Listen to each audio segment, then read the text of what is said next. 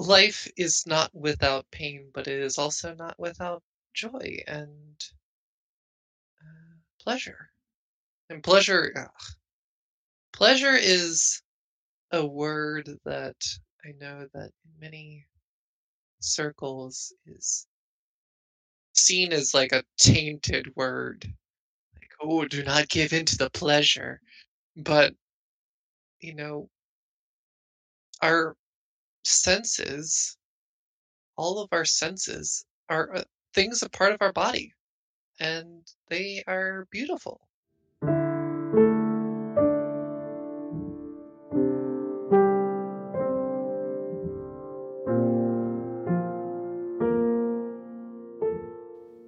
Hello, I'm Eden, and this is Keep the Mess, messy conversations with messy people, where we have conversations about how we relate to our bodies and go down whatever rabbit holes we find. I started this podcast because I am a bit obsessed with this topic. I struggle with embodiment myself and wanted to learn about how other people live in and out of their bodies. I figured if I'm interested in these things, others are as well, so welcome fellow obsessives. In this episode, I speak with my friend Daisy. I feel blessed to have been able to have this conversation with her. She is someone who I met over a decade ago and didn't really think I would meet again, and I'm glad for the surprise. Parts of this interview were triggering for me as we get into some touchy topics having to do with trauma, gender, and sexuality. However, the common thread throughout is embodiment and care, which Daisy talked about with eloquence. Content warning for mentions of physical abuse, verbal abuse, transphobia, and abortion, as well as talk about BDSM, rape, and suicidality. And lastly, I want to remind people that just because I have someone on this podcast doesn't mean I agree with them on all matters, or even many. These episodes are not about facts or saying things correctly, but about people's stories, their experiences, their processing. Connecting and communicating with ourselves and each other is a messy affair, so I ask for a listening ear and some grace. All right, here's my interview with Daisy. All right. So my first question is, how do we know each other? Well, we met at college, now university, and in a LGBTQ and ally, like, it wasn't a support group or I don't even know how to describe it necessarily. It was like a informational, but also support, but also like discussion. It was all sorts of things. Yeah, I was actually talking to someone else about this, and it wasn't officially a support group, but it really was in the end. But yeah, I remember. Yeah, you were really kind and warm, and it's just really funny looking back because you and I were very different people back then. It was open to queer people and allies, and I went in to learn and be an ally because I knew that I was incredibly ignorant and that many things that I had been raised to believe were incorrect about queer people. So I wanted to learn to love and listen. Then I very quickly learned that I was a part of the crew. Yeah. Yep. And yeah, I'll just say here, we met each other before either of us had sort of the glint in our eye about transition. Yeah, it's very true. And I think I just heard about yours from other people later. I never saw you until it was just a couple months ago at a friend's wedding. I knew of you and I knew that you were cool and that you had gone through certain hardship and that you were transitioning. And then suddenly I saw you. I'm like, oh, I knew that person. Yeah.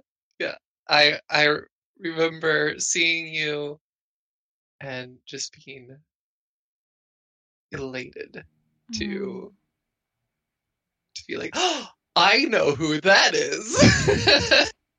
Yeah, it was really good to see you, and it was a bizarre feeling because we were in a different state, and it had been like, it's been It's been a while. what, 10 years? I think It's it's been 10 years. I think it was 2000. Was it 2012? that's That, probably when we met because I didn't start going to that group till, yeah, that was my graduating yeah, year. yeah, which explains why we saw each other only briefly, because it was Yeah. just that year that I went to that group. My second question is, how would you introduce yourself? What is important for others to know about you and to understand? Mm. I am definitely one who, well, just to give a little like background, uh, when I am trans, but I don't introduce myself as trans. Mm. Um, Trans being transgender for any of the people who don't know what that is. Um, when I was considering transition, it was, I knew that not transitioning was not an option. So I had to transition. And something that I committed to was that knowing that all my life up to that point, I had been trying to please and live within the confines of very strict labels. That if I transitioned, I would never restrict myself to labels again. Mm. That I would never put myself into a box again and let myself live freely as much as possible. Mm. Because putting myself into a new prison of cultural expectation, I knew would be unhealthy, regardless of how it was set up. Mm.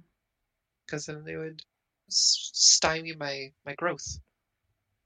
So uh, I would introduce myself today as Daisy, and I am a lesbian. And that's the only label that I really lean into just because I like the sound of it, and it lets ladies who are interested know that I am here and I am queer. So, to some degree, it's also to indicate to men to not try and uh, pursue me, but that never works. Mm. Mm. They generally don't listen, uh, but that's a whole other thing. Hmm. Interesting. It's both, part of your identity. It's a welcoming in of certain folk, and then it is supposed to be a barrier to others, Yes, despite it not actually working. yes, it's an open door to people who might be cautious and to know that I am. That's I enjoy and love women, and I'm a woman. So Hmm. I, I'm sorry. I find it strange, although I really shouldn't, that you calling yourself a lesbian does not deter men from being for pursuing. yeah, they from my experience, uh, there's different types of social media that we're a part of, and I have it very cool. I deliberately have that included. I know that it might invite discrimination, Mm. and it does sometimes, but I feel it more valuable to have that bit out in social media. And typically, if men tried to pursue me in those contexts, they just didn't read it. Mm-hmm. And if it's in social situations where I've communicated it, they will voice this, that they will ask the question of, well, have you ever been with a man? How do you know unless you try it? And um, and usually the assumption there is also that it's in regards to trying genitals, not really trying men necessarily, Hmm. because that's what their focus is on. Hmm. They'll usually comment in regards to that, and then I just gently remind them that there are plenty of implements for that. And also, I really don't care what kind of genitals the woman I date has anyway, Hmm. because I'm interested in the person. Hmm. And anything additional to that, I make do. I don't really have much of a preference. I feel like there's probably some things in there that we'll get back to, but Yeah. I'll move on from now for now. So our major question is, how do you relate to your body? How have the different experiences you've had affected your body and your relationship to it? Hmm. How do I really? Oh, I'll just add to that, not just your experiences, but like aspects of who you are. yeah. Well, I definitely have to break this down. I'll probably need a reminder of what those parts of those questions are. So the first part is, how do I relate to my body? Mm. Right?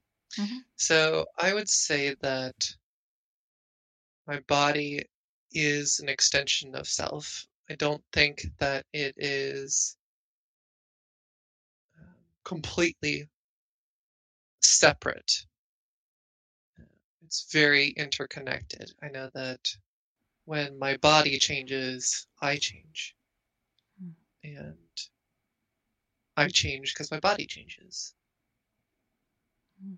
So it's lots of, back and forth. Brain chemistry and emotions, they're all connected, but, my body doesn't necessarily make all the choices, but in some ways it does make choices, and that changes how I perceive things. Um, I see the value and importance of what I put in my body and how that affects me and what I choose not to.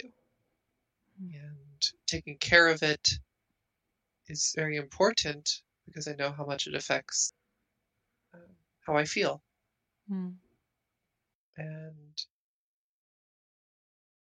in terms of transition, it's it's just like the habits of brushing your teeth or combing your hair. You don't need to do it. You can live without it, but your rotten teeth will cause you pain, which will affect the rest of your life. So why wouldn't you choose to clean your teeth? It will also shorten your life. Yes, indeed. It will also shorten your life and make everything a bit less enjoyable and affect other ways that you can enjoy life, like eating food, which is wonderful. And what's the next part of the question?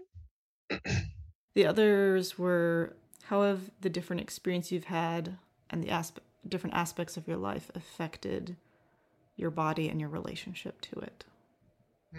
I would definitely say that before transition, I did not like my body. And because of that, I made a lot of decisions to, what's the word for it? I chose to neglect important things about my body Mm. in exchange to invest in other people. because I felt so uninvested in my own body and life that I felt, well, at least I can make somebody else um, happy and enjoy their life. And so it was really significant in how much more I cared about my body when it suddenly looked so much more familiar Mm. and so much more correct. Now I am much more careful and courteous towards my body and kind towards it and see my beauty and I've been in I've gotten many injuries throughout my life, broken bones, sprained bones, car accidents led to a major surgery where I had to have a rib removed. Pretty crazy story. Um, that I still have ghost pain of where it once was, but Mm. it reminds me of how much I am connected to it and how there's that memory of each of those injuries and more careful about protecting myself in certain situations, knowing that I have value and my body has value. Mm. I I find it fascinating that when I ask you about how you relate to your body, what you go to immediately is care. Yeah, Um, a lot of people, and I know I do this as well, I immediately think about pain mm, and difficulty. And you certainly are talking about that, but your go to is care. yeah. Life is not without pain, but it is also not without joy and pleasure. And pleasure is a word that I know that in many circles is seen as like a tainted word. Like, oh, do not give in to the pleasure. But, you know, our senses, all of our senses are things a part of our body and they are beautiful. And even the sense of danger, it may be connected to pain and suffering, but it's also connected to comfort and relief because you sense no danger, but still sensing something and being able to breathe and know that you can rest in a space or with somebody and know that you don't have to worry about danger. That's a whole body sense. That, that'll give you goosebumps or uh, just like all your muscles relaxing. That's a beautiful thing. Mm. Yeah, as you're talking, I am sensing my own body and the tension in it.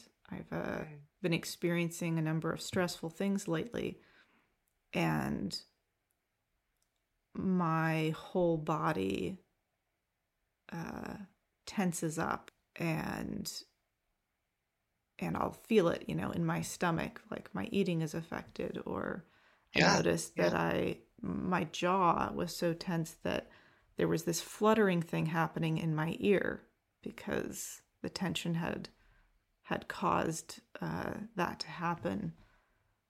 And it's it's related to hypervigilance, which is when you always feel danger around you.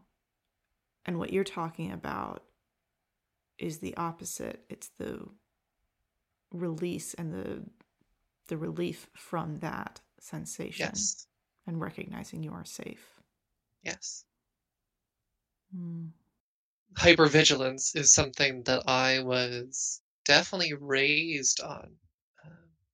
One of the things that I did greatly value from my father was his great amount of strategy to be vigilant and have an exit plan and to protect myself, to be safe and know when to run and when to fight.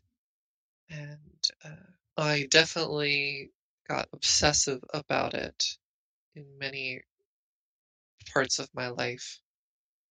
And so it's a bit of a default for myself as well. I remember discussing with one of my friends. She was concerned about her safety in the city.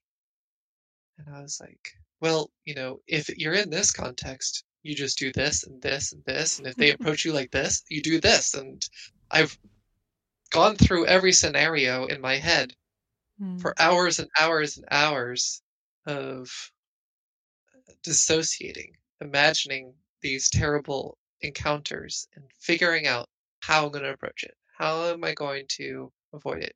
What if this doesn't work out? This is what I'm going to do.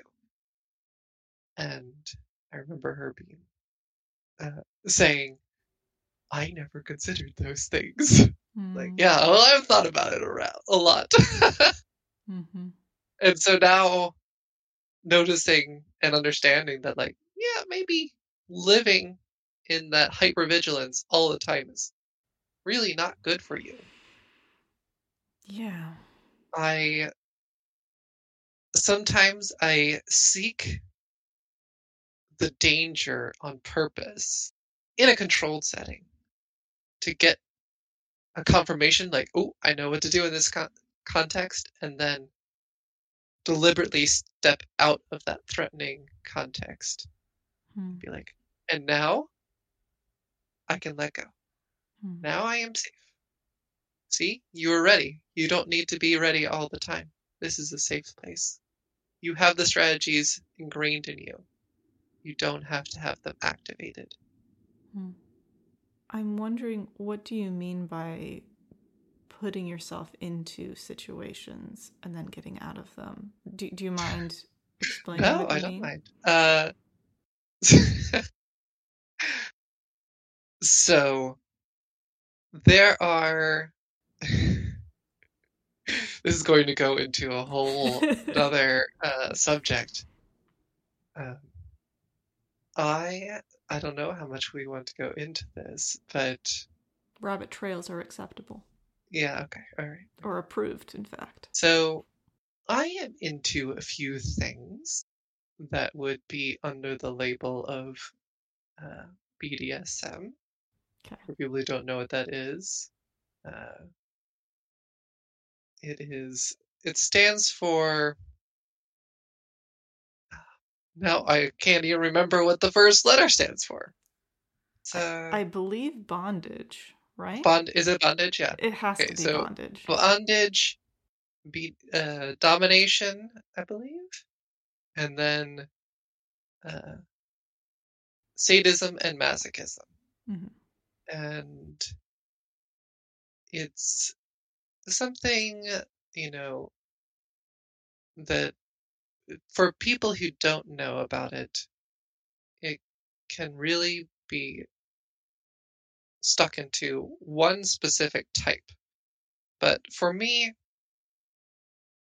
it is, I do lean towards the masochistic side and the bondage side.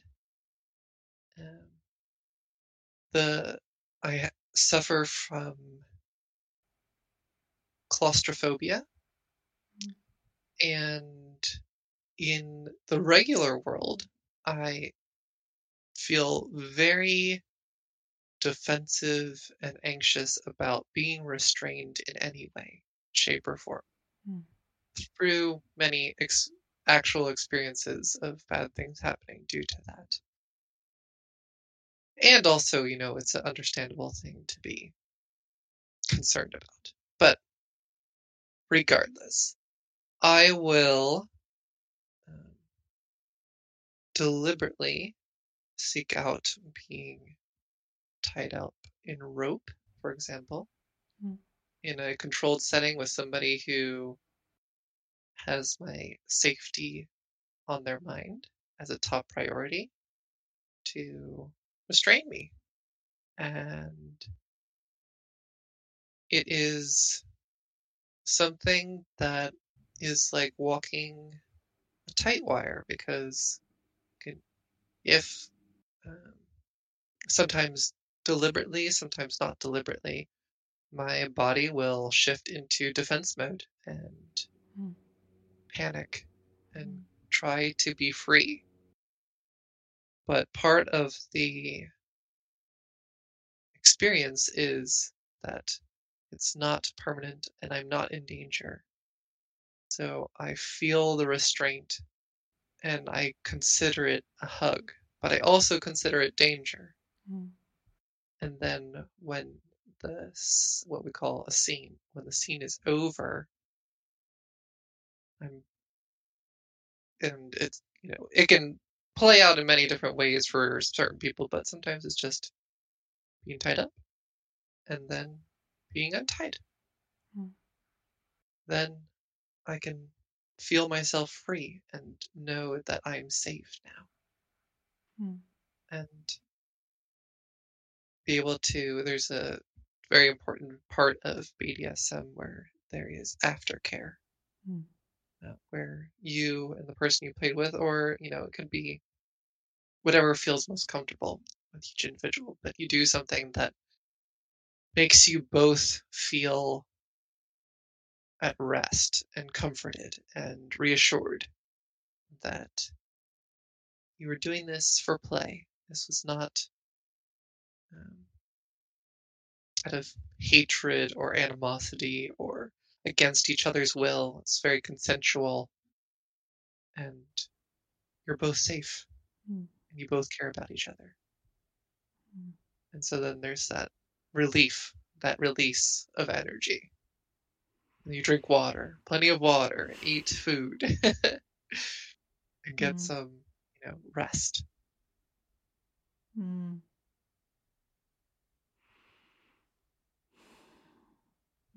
So, on this podcast, I've been open about the fact that I'm in sexual recovery. And you and I have talked about that briefly, and Yes. we have differing perspectives on what that means. But I've spent a great deal of my life in this place of compulsion and shame and viewing myself in demeaning and degrading ways. And so this is the BDSM world is one that I have some familiarity with, not a great deal, but some familiarity with, because the idea of being hurt or punished was definitely my area. Yeah. But what I'm and that hasn't, for me, that hasn't been a good place. Yeah.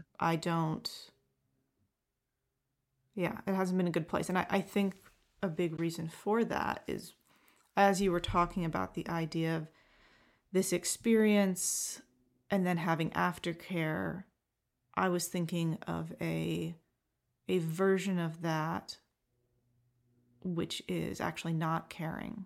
My experience was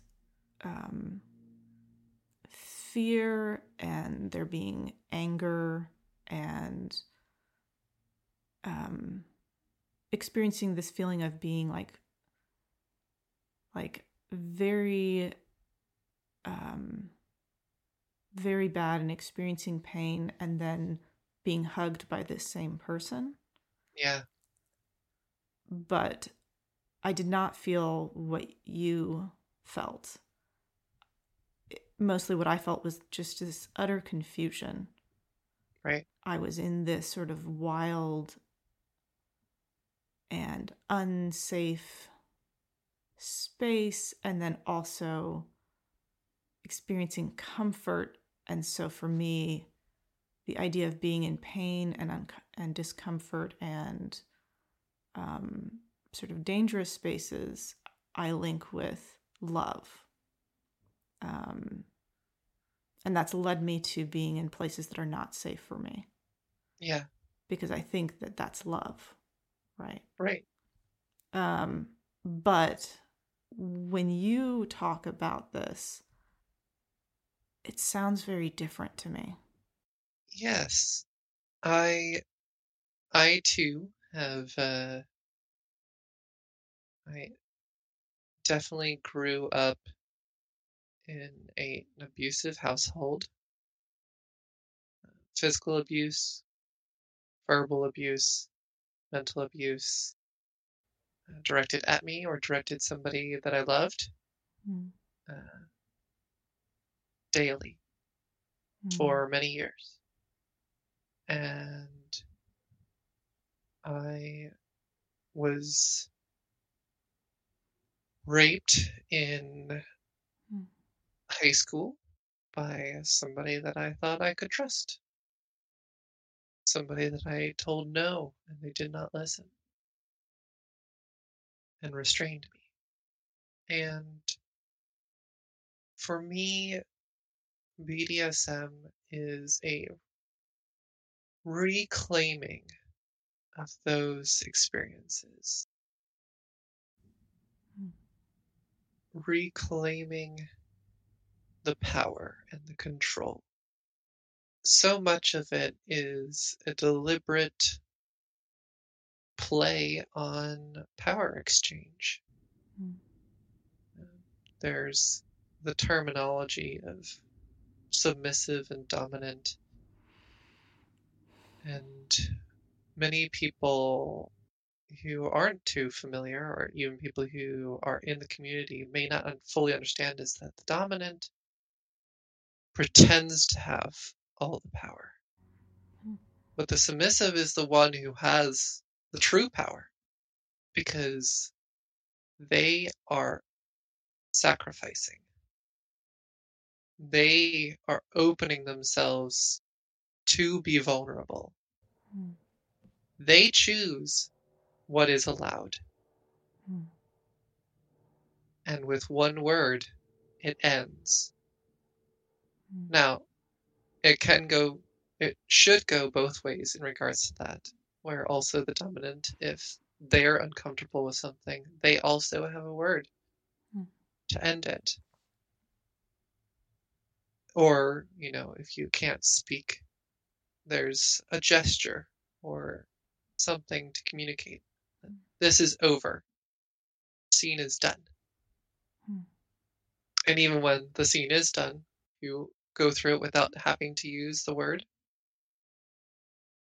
It has been decided that it is over. And whatever thing you were pretending, whatever thing you were playing out, you have the control to say, it is done. Mm. I ended this. Mm. And you go into it both knowing that you are both valuable and beautiful, and this is in no way an expression of your your value or your place. Mm. You are valuable. Mm. There is no doubt.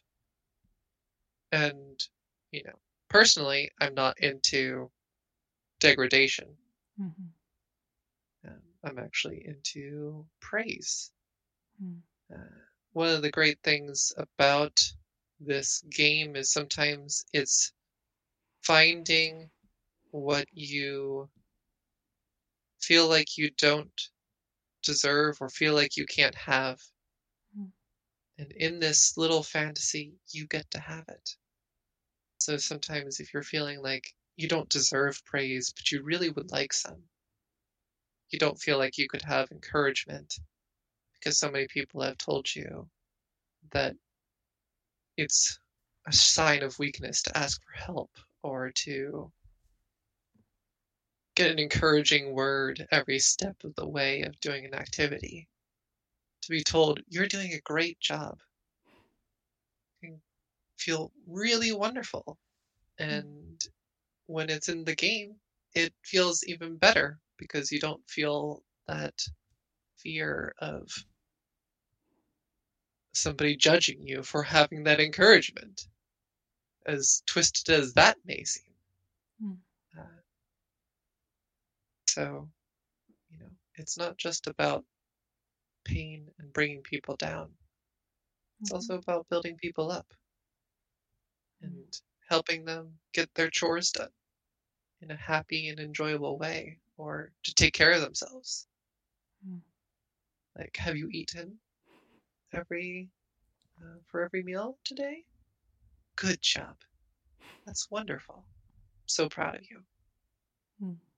Things that, us as adults, it's like, oh, well, you don't need that. You're an adult. You should just be motivated. Well, we're not just adults. We are 0 through what age we are now. We're Mhm. not just 35 to give out a number. The person who we were when we were 15 is still part of us. We still remember it. We still feel it. We Mm. still grew into it. Our bodies aren't fully, recycled cells. We Mm. still have that memory. I'm missing a rib. I still feel that rib. It's still there in memory. It still Mm. affects me, even if it's missing. Mm. Yeah. Yeah, I think something that I have recognized in recovery is that things are not black and white, and that Mm-hmm. that there are ways of having different different experiences in general, but different sexual experiences that I viewed as only demeaning that don't have to be.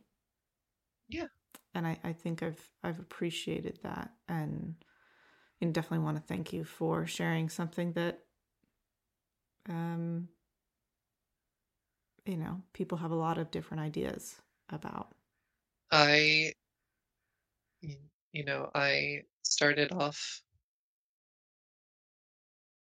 being very afraid of this concept of BDSM Mm. and only knew very, very little, but knew it was like, oh, this is of the devil, Mm. and was exposed to it by a previous partner and realized how much I already enjoyed many parts of it. I just didn't know Mm. that's what it was called, or that that was an option. Mhm. And it's not a replacement for therapy, but it can be very therapeutic Mm. and can reveal things that you didn't know were inside you. Mm. It's very revealing. Mm. A couple of times now you've mentioned that you're missing a rib, and and specifically you said something very interesting earlier about ghost pain, That's correct. and feeling the ghosts of your body and the different experiences that you've had. Yeah, could you just expand on what that means for you and what has led you to where you are now, like through all of those experiences? Yeah. Um, Ghost paint, I mean, I haven't done too much research on it, but from what I have learned, it is this very strange phenomenon that happens on many different contexts, usually missing. It's more prominently obvious with missing limbs Mm-hmm. of people who had a limb and then lost it later in life. Um, they can have aches of those spaces, even people who are paralyzed, um, even though they, technically speaking, don't shouldn't feel anything below their neck, Mm-hmm. they do, and they feel this pain, this discomfort, this itch that they can't scratch because it's not there in the physical world. But, you know, or, I mean, it's not there in the physical world as much as your mind is not also your brain, which is a part of the physical world. But it's something that's imagined that you can't escape. It's real in that you are experiencing it. So I will get these aches, this feeling of a, you know, usually people don't feel their ribs necessarily because it's there. But if you were missing one, you would know that you were missing it because something is not in place. It's Mm-hmm. actually kind of like transition in a way. Before transition, like you feel like something's missing. You can't really explain it. And then that hole is filled for once. And you're like, wow, you know, I it's not I'm happy. It's that I feel whole. Mm-hmm. I feel complete. Mm-hmm. Um, this way I feel incomplete. But uh, just as it is a mental thing, I try to comfort that empty space in my rib cage. It's okay. Your sacrifice was not in vain. It brought the rest of the body relief, and I thank you for that. And you often wear a necklace with your rib on it. Yes, I still actually physically have it, which is kind of a miracle in itself. Um, and I will hold it to remember. It has become a great symbol of all of my life suffering Mm-hmm. stored up in that rib to say that I survived, I endured. I actually have written on it in Chinese endurance, perseverance, because all the suffering, I made it. And so I can do it again for the joys of life. You were talking about how this is similar to transition and how your experience of transition has made you feel complete. Um, Yes. this is a question that will touch on a tender subject, specifically for people who are trans, but I feel like I can't avoid it. Hmm. Because you were talking about having ghost pain, something was there that isn't there. And you have gone through physical transition as well. Correct. And there is a part that was there that is no longer there.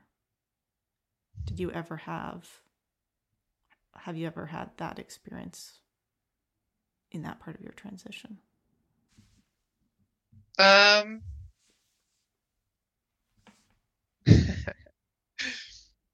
I will say that this is going to be kind of humorous in my opinion. Well, good, Uh, good. there has definitely been times uh, in my life since transitioning where I will panic because I begin to feel severe cramps and realize that I don't have any tampons on me. Mm. And I will be so worried suddenly that I'm gonna make a mess and the clothes are gonna be ruined. Mm. And then I'm reminded that I do not have a uterus. Mm. And I do not have ovaries. And I'm not going to be bleeding. And it's gonna be fine. Mm. And I even had roommates who there was this there was this one point where there was this piece of trash that Mm. looked very, very similar to a IUD. Mm. And my roommate panicked because she thought that my IUD had fallen out. And she like contacted me and she was like, "Oh my God, are you okay? I, I, I don't like, I saw this thing." And then just like all of a sudden the realization of like, no, I don't need one of those. I'm fine. And another time where um, in the very unfortunate news that has recently occurred of Roe v. Wade being uh, removed, Mhm. that one of my roommates called me to say that she would drive me to as far as Oregon to help me get an abortion if I needed it. And Mm. it's like to fill in a random name, Jill. I I really appreciate your care and concern for me. I'm probably not gonna get pregnant though. Are these friends who are aware that you're trans? Yes, yes, Are but interesting. it's just it's so much.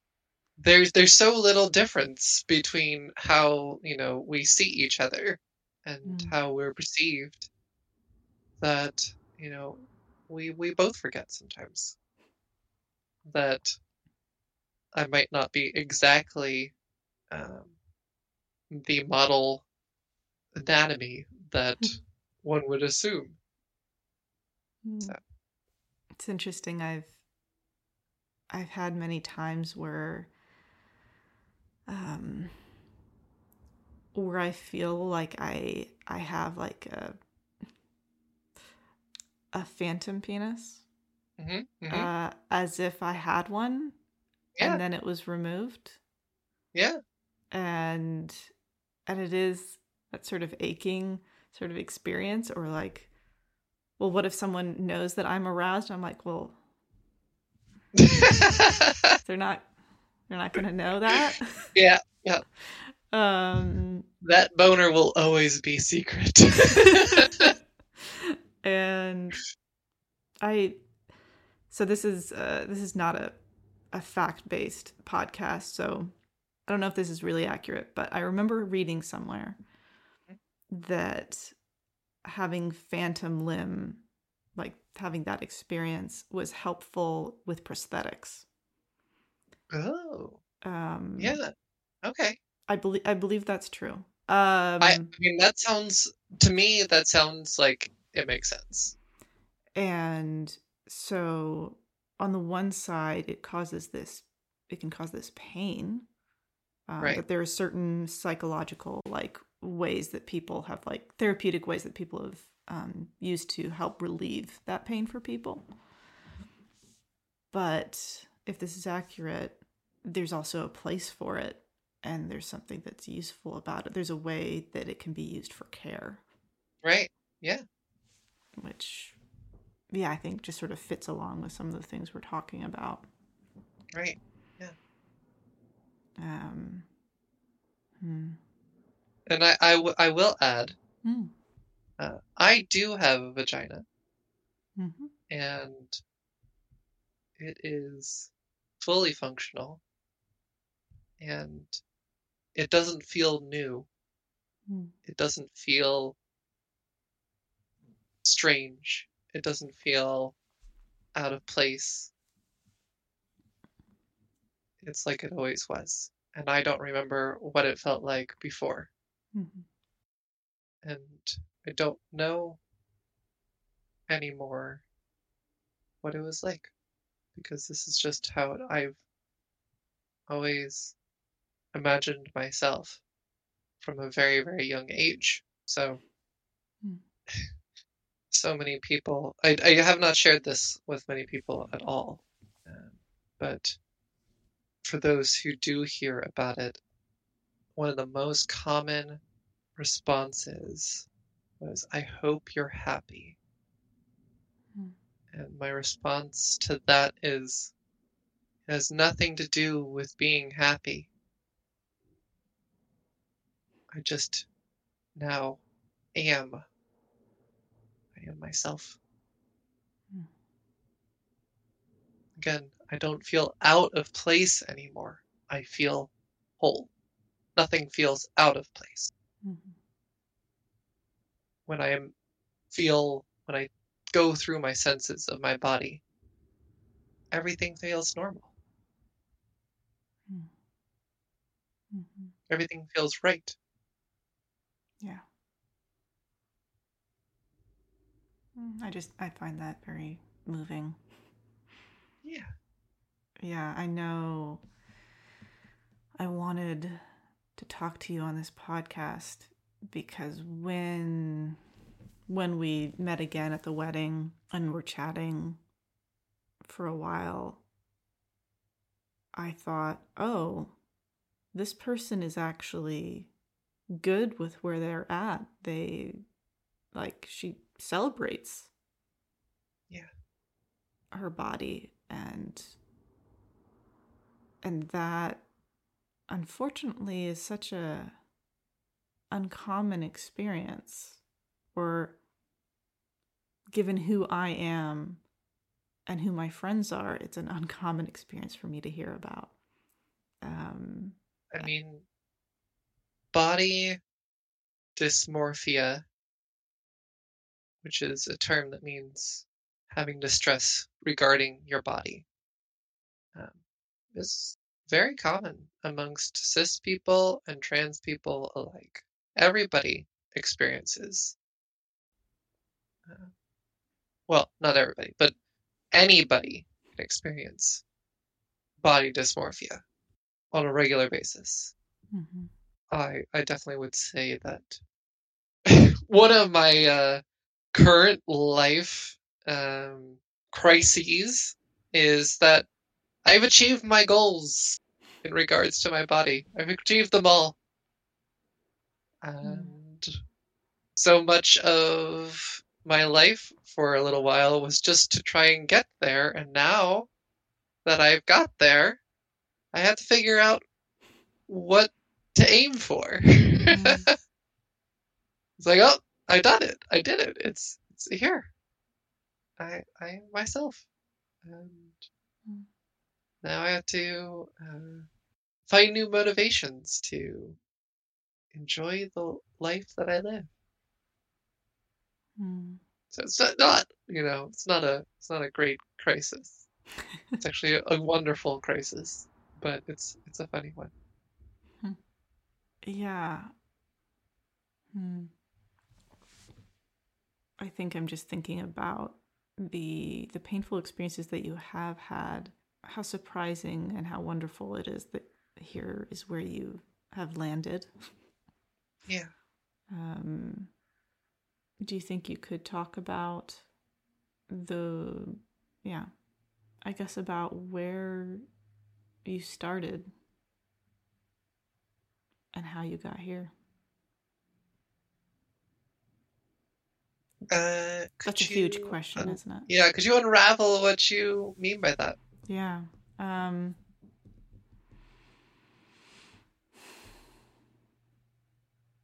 hmm. So I met you in one state, Yes. and then I met you again in a different state. Yes. How did that story go? Well, in regards to being transgender, I have known for a very, very, very long time that something wasn't right, that I identified as a woman, but something went screwy in my physical development in the womb uh, before I was who I am and before I was alive. And so some things were crossed. Uh, I remember in child therapy at the age of 5, uh, telling my therapist a story about a child who always dreamed of being a girl, and once upon a time they got their wish and they became a beautiful princess. And I told her, that's me. Hmm. It's really me. This is what I am. This is what I wish. And how it seemed later on, I learned that how it was that relationship was set up was that the therapist would tell my parents Mm-hmm. about the things I discussed. And this was one thing that the therapist chose not to share. Hmm. And I wonder if that therapist chose to protect me Mm-hmm. because she knew that I grew up in a conservative Christian home and I might be in danger. But as I grew up from that point, I learned that being who I wanted to be, acting as I wanted to, how I wanted to grow and have a personality, it's not fully acceptable to the cultural norms that were expected of me. Hmm. And so I had to pretend. I had to hide who I really was and began to believe that who I really was wrong and that I was the only one. I didn't grow up in the age of the internet.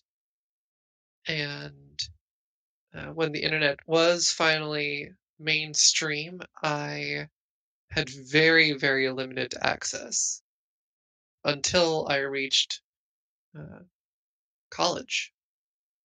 I did not know even the word transgender, but I do remember um, when I was young reading a storybook about a character who was identified as a hermaphrodite. Hmm. And I wondered if that was real or possible. And I remember my mom telling me, because I asked her about it, I remember my mom being very uncomfortable about this subject and dismissing it as saying it is incredibly rare and uh, it's not good. Hmm. Now, for people who are listening who don't know, intersex people are generally identified as 1% of the population, which means that in 1 in every 100 people, there's an intersex person, which in our country, 300 million people, that means that there is 3 million people who are intersex. That's a lot of people. Mm-hmm. And transgender people who specifically identify as transgender, is from the last large survey, statistically significant survey of 2016, 0.4% identify as transgender. So there's more than 2 times more intersex people than trans people who are open about it and who actually know that they are. Because it could definitely be more than that. Definitely would be more than that. For those who don't want to share it, or people who don't know. But going back to my story, growing up and then going to that group where I met you, finally heard the word transgender for the first time ever and went, oh shit, I actually am not alone and there's a thing. There's an actual, like, there's a process here. You can actually achieve wholeness. And suddenly, all these doors I didn't know existed appeared. And my response was, no, I'm fine. I totally, I'm over it. I'm obviously just over it. It was just a phase. And definitely did not play out that way. I became more distressed than ever, knowing that there was a possibility to be my true self. And then great fear of what if people all hate me for pursuing this wholeness? What if I don't like it? What if I'm wrong? What if I don't actually want this? What if it's a lie? But then, as I said earlier on in this interview, I realized that not changing was not an option. I had to do something. Where I was not good. I didn't love myself. I didn't love my body. I didn't feel expendable. I wanted to be expended. What do you I mean was by that? willing to sacrifice all of my joy, all my potential joy, all of my potential time to just helping other people because I didn't think it was worth it to be happy, because I didn't feel that I could achieve it. Didn't feel in my grasp.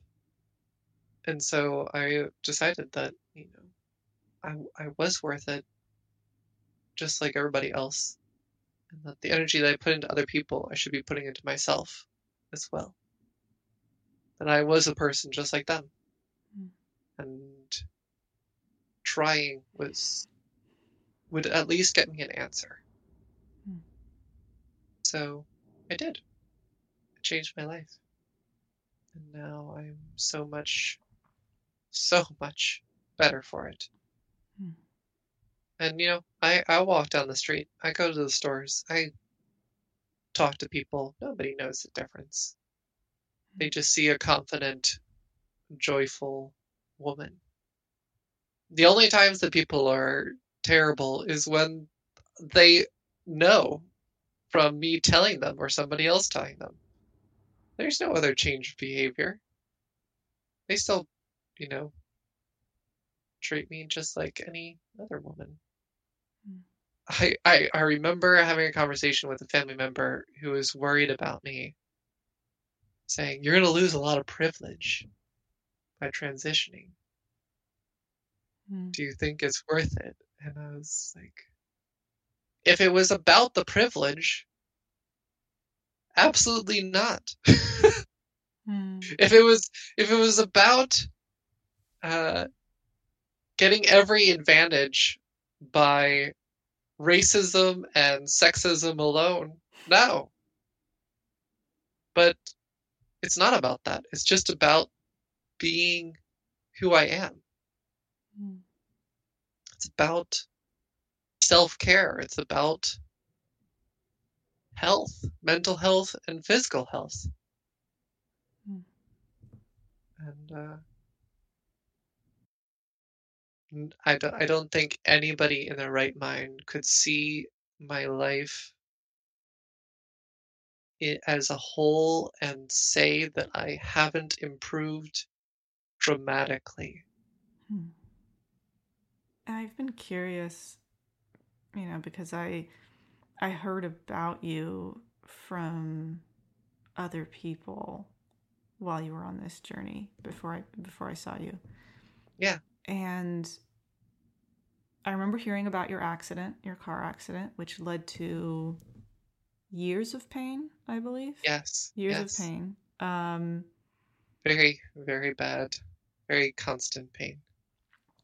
And I was wondering, was that car accident and the pain that came next, and then, eventually, getting your removed and all of this, did that affect your transition?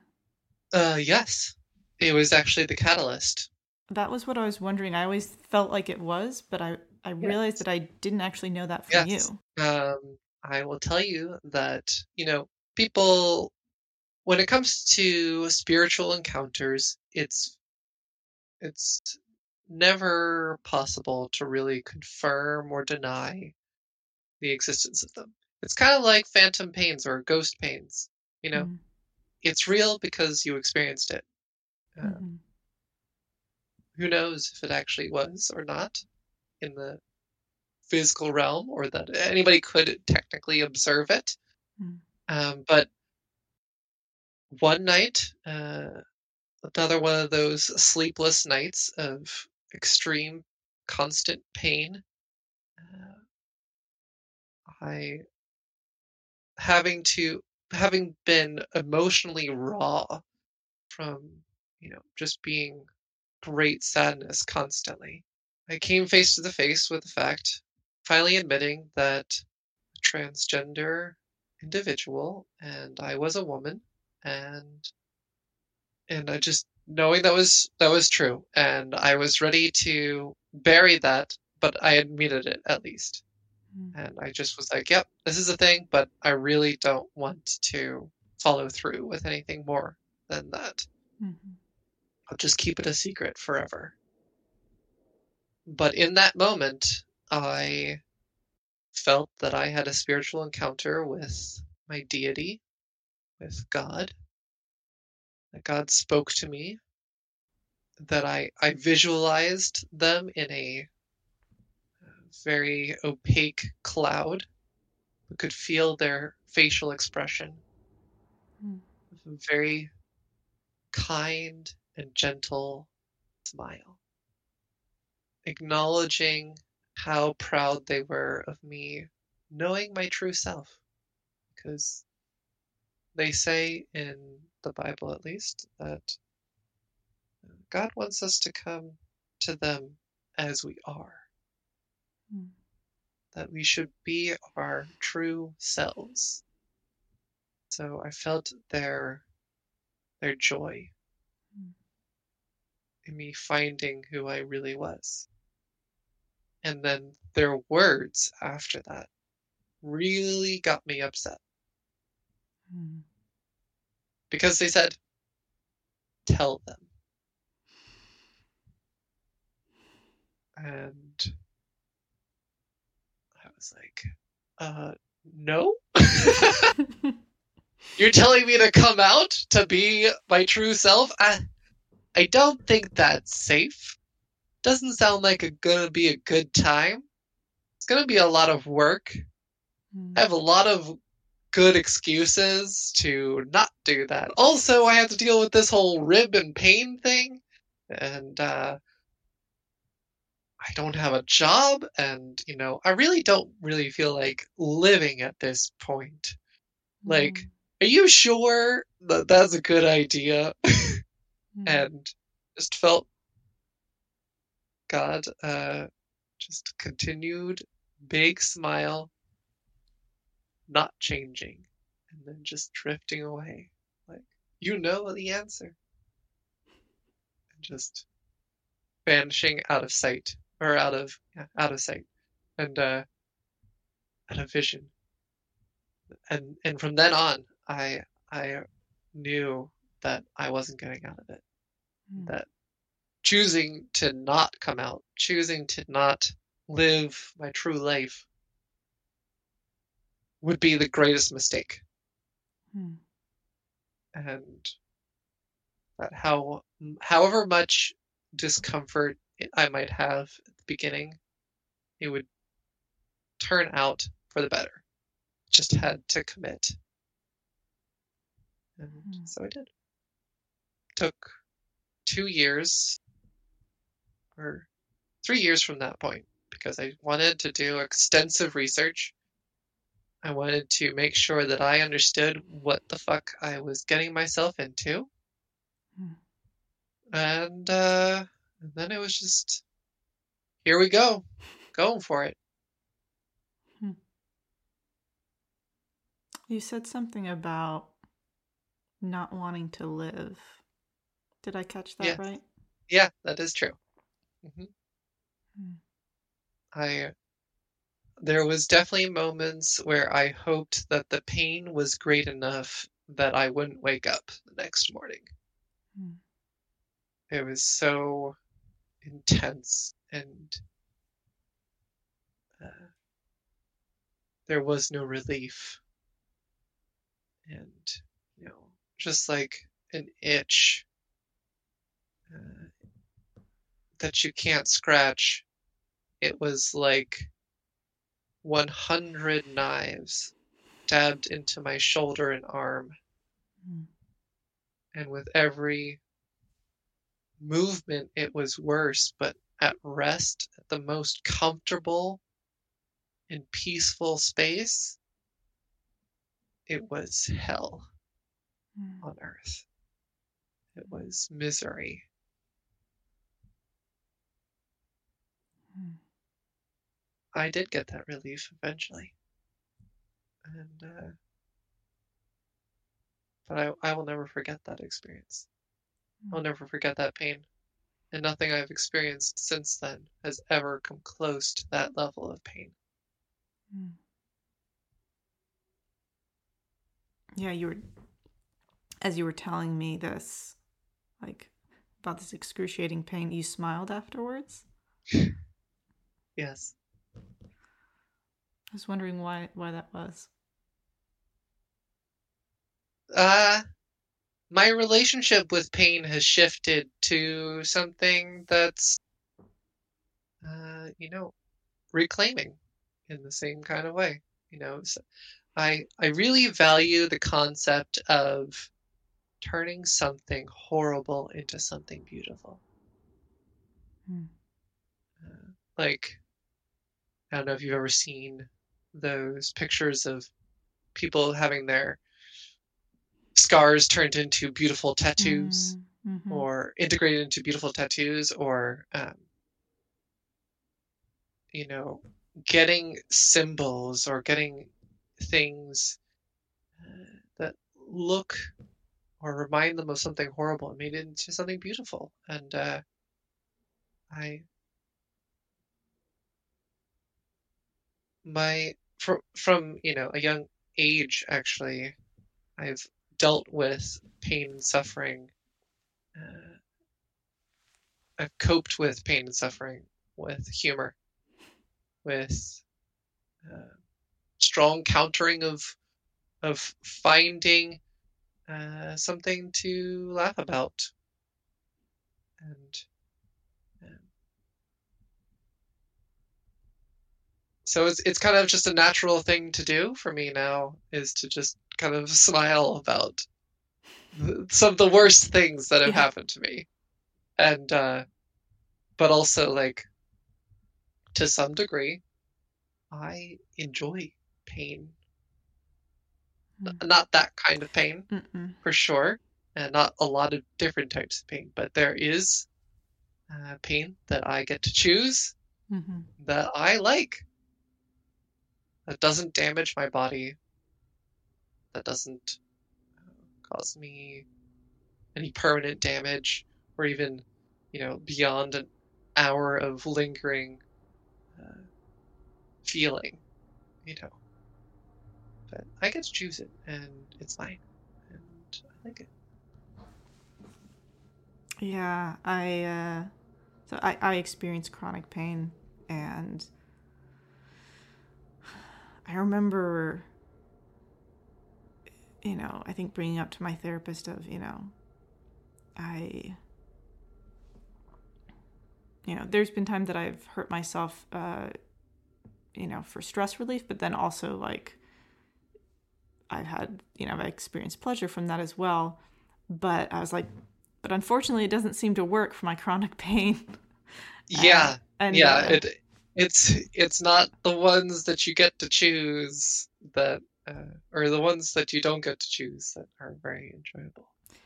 yeah, Yeah, you can't escape those, unfortunately, and so it sucks. It's yeah, not good. So I know how that feels. I'm sorry. I do deal with my own chronic pain still, not in regards to that accident, but other pain that I have to deal with. Um, from genetics, but I understand that. That's not fun. It's not enjoyable. But Mm-mm. you coping mechanisms, they have their place, and it's good to find and utilize the ones that you can do that don't impede your life too much. They are useful tools. Yes, yes. And yeah, I was about to say, it's because it is not chosen pain that it's so uncomfortable. Like Yeah, there is such a different feeling about something that you choose or that you control. right. Like, I can switch this chair. It's not comfortable. Can't switch out that chronic pain. Nope. Nope. It's just there. Yeah. You you fall and you scrape your knee. You can't just be like, I don't like how that feels in that spot. It's there, and you can treat it, but you can't just get a new leg. Mm, Buy a new leg. Doesn't work that way. mm.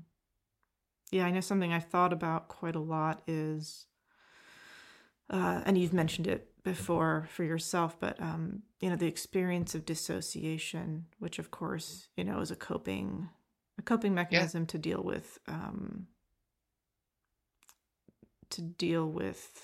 stress and pain. everything.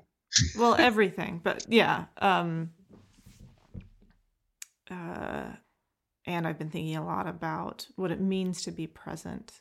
And while fantasy, I don't think is a bad thing. It'd be sad if it was, because I'm a creative person. I write. I do other things. So fantasy isn't bad, but I've been trying to focus on being present, being in reality.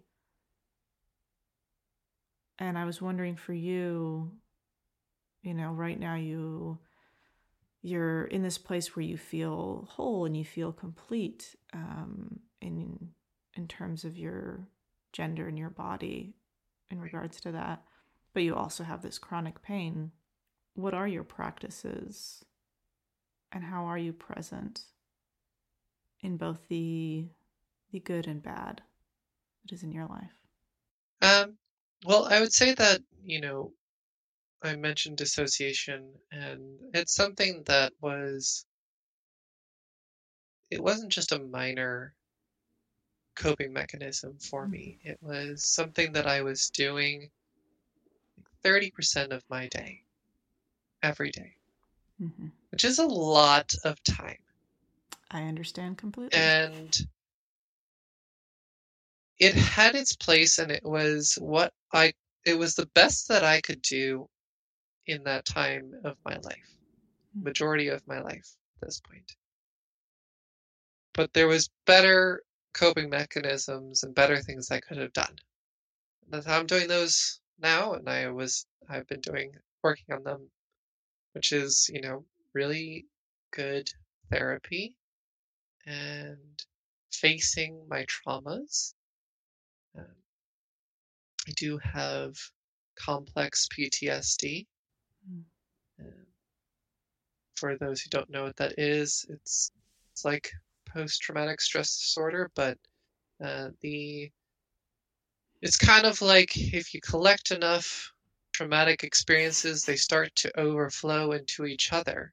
Mm-hmm. And so um, experiences like the car accident start flowing into the rape experience. Mm-hmm. And suddenly, when I have a flashback, somehow they're mixed together, or I'll be driving and I'll get anxiety about this or that, and they all start overflowing. And I didn't know that's what I was experiencing because I tried to ignore it and just pretend.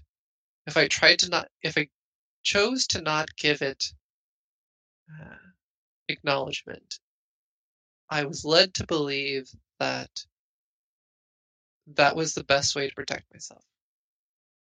Hide it to bury it. But these experiences, they're all a part of our lives and they need to be faced when we're ready. So I've been facing that in that way, making sure that my physical health is the best that I can do within reason, not stressing too much about making it the best, but also, taking the time to do physical activities regularly, to go to professionals who bring pain relief, like massage therapists, Mm. and taking the time to enjoy my life and do things that I enjoy and not trying to just optimize knowledge and optimize productivity. Mm. Finding that balance and that what I remember in church being told to seek shalom, to seek peace. What does that mean of Mm. the perfect balance? Uh, so that's what I aim for now. That's what I do. I do lots of self care, but that doesn't mean not facing responsibilities. Mm. In fact, I would say it's the opposite. It's Mm. you know, workaholic personalities. You you have to give yourself a break, and to get that break, then you become more productive. And there's many studies that acknowledge and confirm that that is true. Mm. Everybody needs rest. Everybody needs to sleep. Everybody needs a break.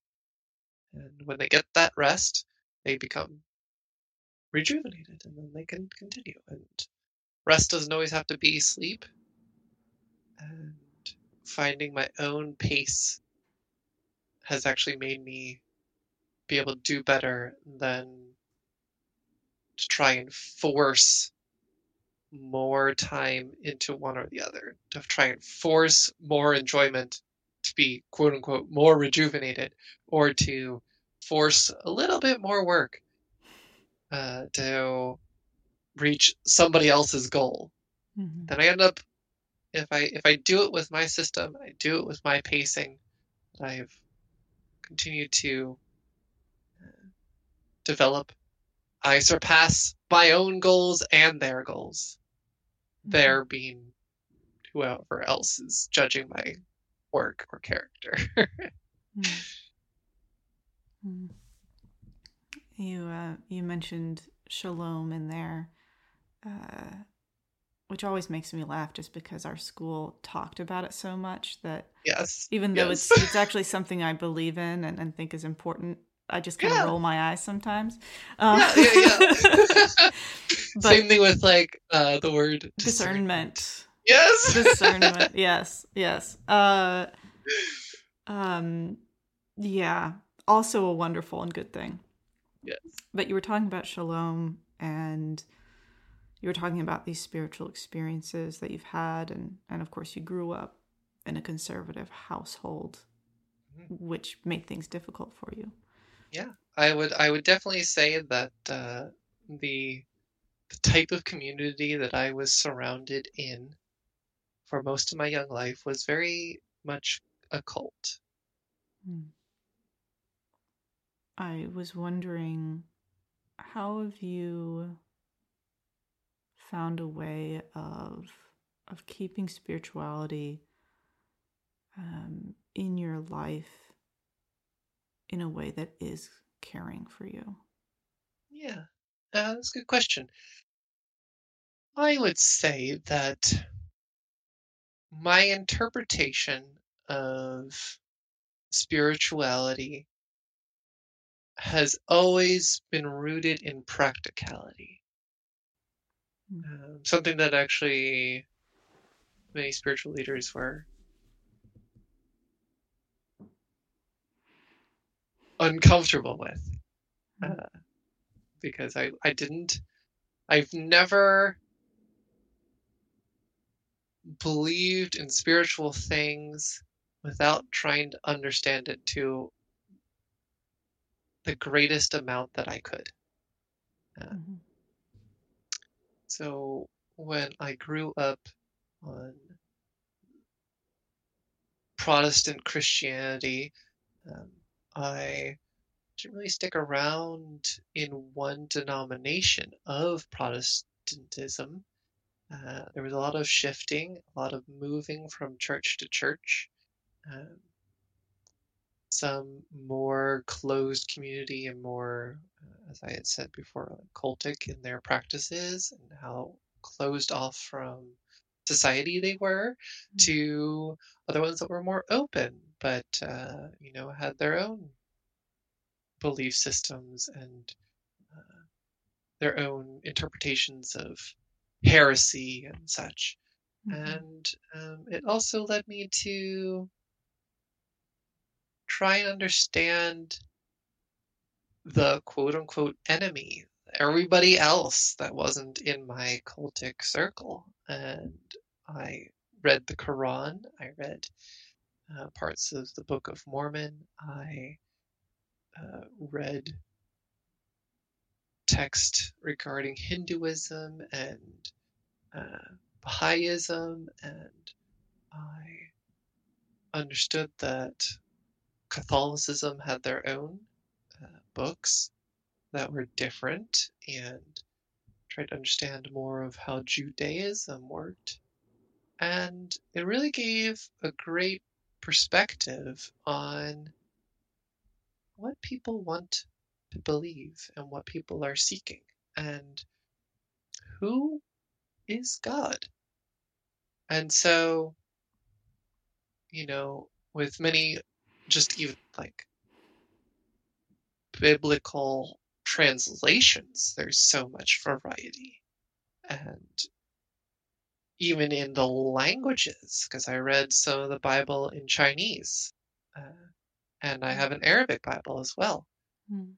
and learned a little bit of Arabic in my in my education. And each society, each group, they all have their different words, and so you begin to see inconsistencies, and you see the consistencies.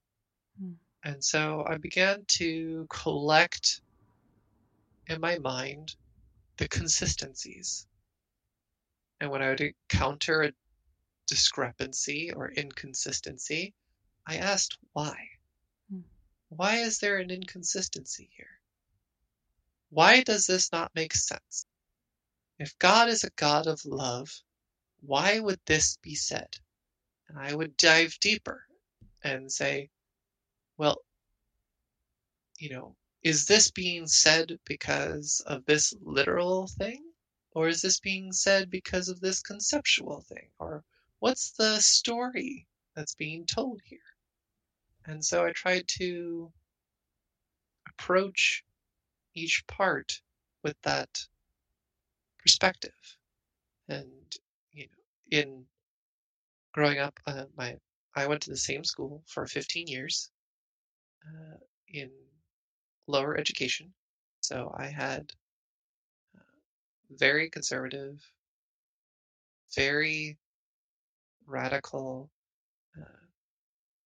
Protestant Christian teaching, and I paid attention very, very thoroughly and won many awards in my uh, biblical understanding and read the Bible in two different versions all the way through. And I began to formulate what I saw God as. Mm. And after transitioning, there was major response to that decision to transition. Good amount being negative, Mm. lots of nasty messages. Mm. And I began to consider even more what was my perspective? Who was God and who are these people? Well, these Mm. people aren't God. Mm. These people, they they don't define who God is. God is God. Mm. They would not even deny that God is God. I am who I am. It's actually something that I say about myself often when people try and put labels on me. I am who I am. Mm. Nobody else can control that. And so upon this change in my life, I held on to those foundations of who I believed God was and what spirituality meant via that. And I had already created a good foundation of who I was and how I was seen. Mm. God is a God of love. God is love. Mm. That seems to be a consistent message. God wants redemption. God has joy in forgiveness. God wants us to be our true selves. Mm. God does not find joy in suffering. These are all things that are consistent messages. And so, as I continue to grow as a person, I ask myself, is this love? Is this, how is this affecting myself and other people? Is this growth? Um, Am I going in a better direction because of this or that decision? And that's kind of become my spirituality, I guess, Mm. is having this kind of practical but also foundational evaluation of my decisions and how I express myself. Just because God is a God of love doesn't mean that I get to do whatever I want. Mm. Doesn't mean I get to enjoy everything. But when I do pursue things like, how is this going to affect me long term? How is this going to affect me short term? How is this going to affect others in the long term? How will my legacy be 100 years from now? Mm. What will be considered morally, or what will be considered immoral 100 years from now that I may have never considered Mm. now because, of the way our society is? I think upon many figures that people are honored, like Martin Luther King Jr. People, this guy had this vision, had this dream, all these really good things. He made bad decisions. He had made mistakes. He did things that we could judge. But is he defined by these mistakes? Or is he defined by what he was pursuing? Could he have done it a better way? But he wanted good. He wanted things to be better than how he started in it. And that's what I hope to do, is to leave this world better than how I found it, and to leave my body better than when it started. You were quoting that line of, I am that I am. I believe it's said that way in the Bible. Or is it I am who I am? It depends on the version. It's depending on the version, it says one of those, which is this. It's a big thing when Jesus says it in the New Testament. And then you were saying it's the way that you describe yourself sometimes. Yeah. What do you mean by that? Given that could be looked at as a certain kind of audacious statement. Yeah, I know that certainly in the Bible it was considered heresy by the Sadducees in regards to Jesus. They were very upset about that statement. For me, it's just that, we as humans love labels and we love categories and we like putting things in their place. We've made the categories. We've made the places. Things can be defined by many, many different things. You are Eden. Are you just that word, though? You are a person. What does that mean? Where did you come from? What makes a person? Are you just your flesh? No. Are you an autonomous creature? Not necessarily. You have gut bacteria that lives in harmony with you. You have bacteria all over your body that works with you. They are not you, or are they also you? They are separate, but they are equal. They're separate, but they're together. God is described as not just one, but three, but also one. It is the ultimate community. Three together. Are they one body? No. Maybe. They converse with each other. Do you do that to yourself? Talk to yourself? People say they have voices in their head, or they have conversations with themselves. Some people have multiple voices and even personalities in themselves. Are they one? Are they multiple? Yes and no. Are you your mind? Is not your mind a part of your brain? Your brain thinks and has chemicals and hormones and dopamine and oxytocin and these chemicals that can make your decisions. But are they actually making your decisions, or are you making decisions? Well, yes and no. Do we have spirits?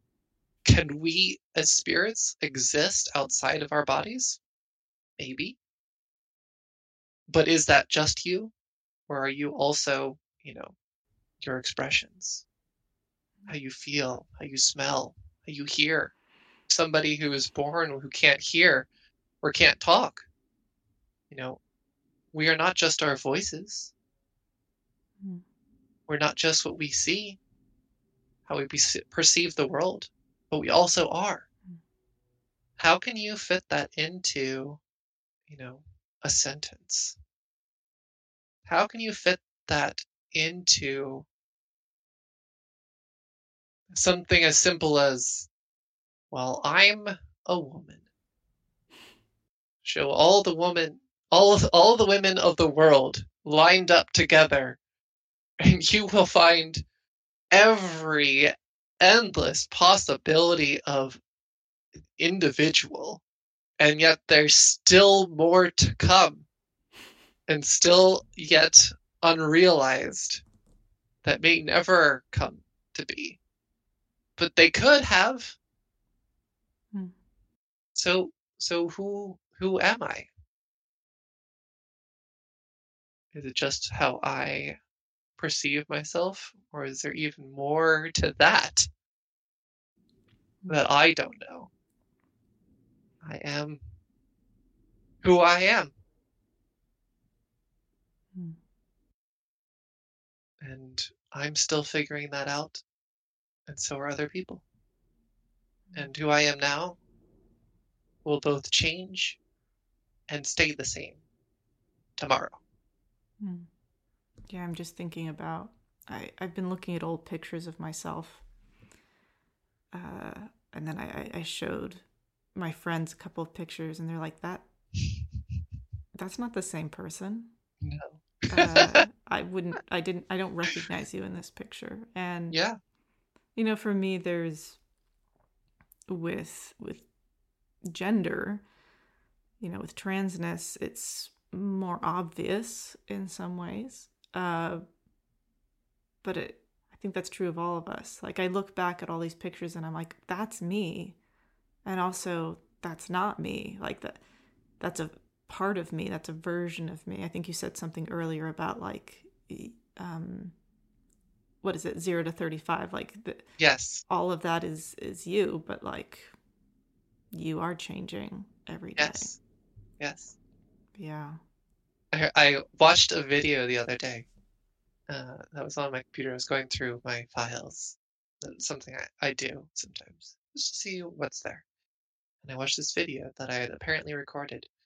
And there was a narrator, and I didn't see myself in the video. And it wasn't until the end of the video that I realized that I had been the narrator. Hmm. I didn't know who was talking. Hmm. I had completely no recognition of that voice. I don't know who they are. Hmm. Very, very strange. Very, very strange experience. And yet, that's a part of your history. Yeah, Hmm. yeah. Well, we're nearing the end of our time. Um, I was wondering, is there anything else you want to say before we end? I would say that to the people who are listening, you all are coming from different places in your life. I've done a lot of mentoring, and I'm reminded that everybody is going through some kind of challenge in their life.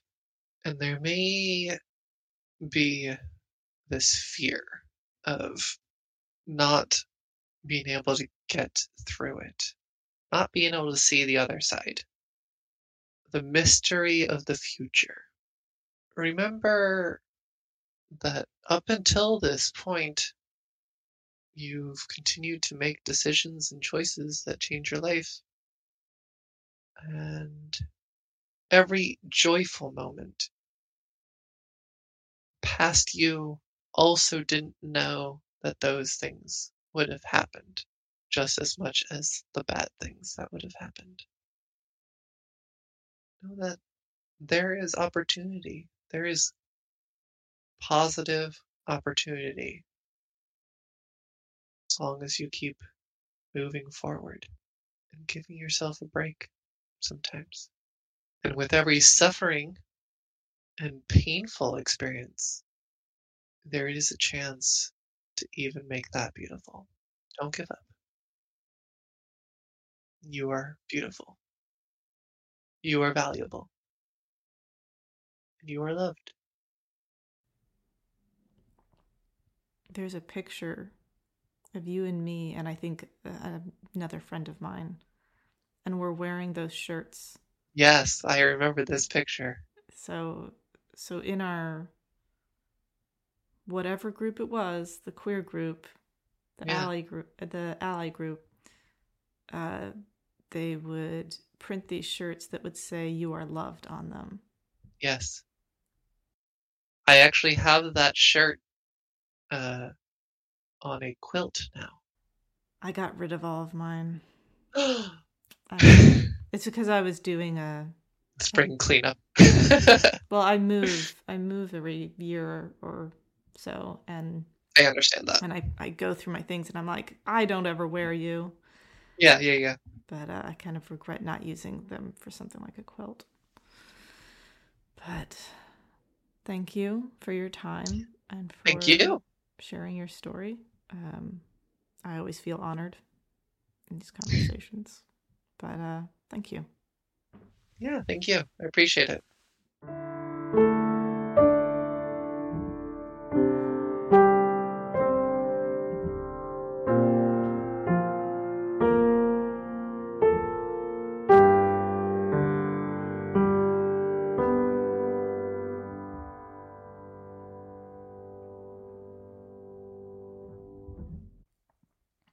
On this podcast, on this Podcast. podcast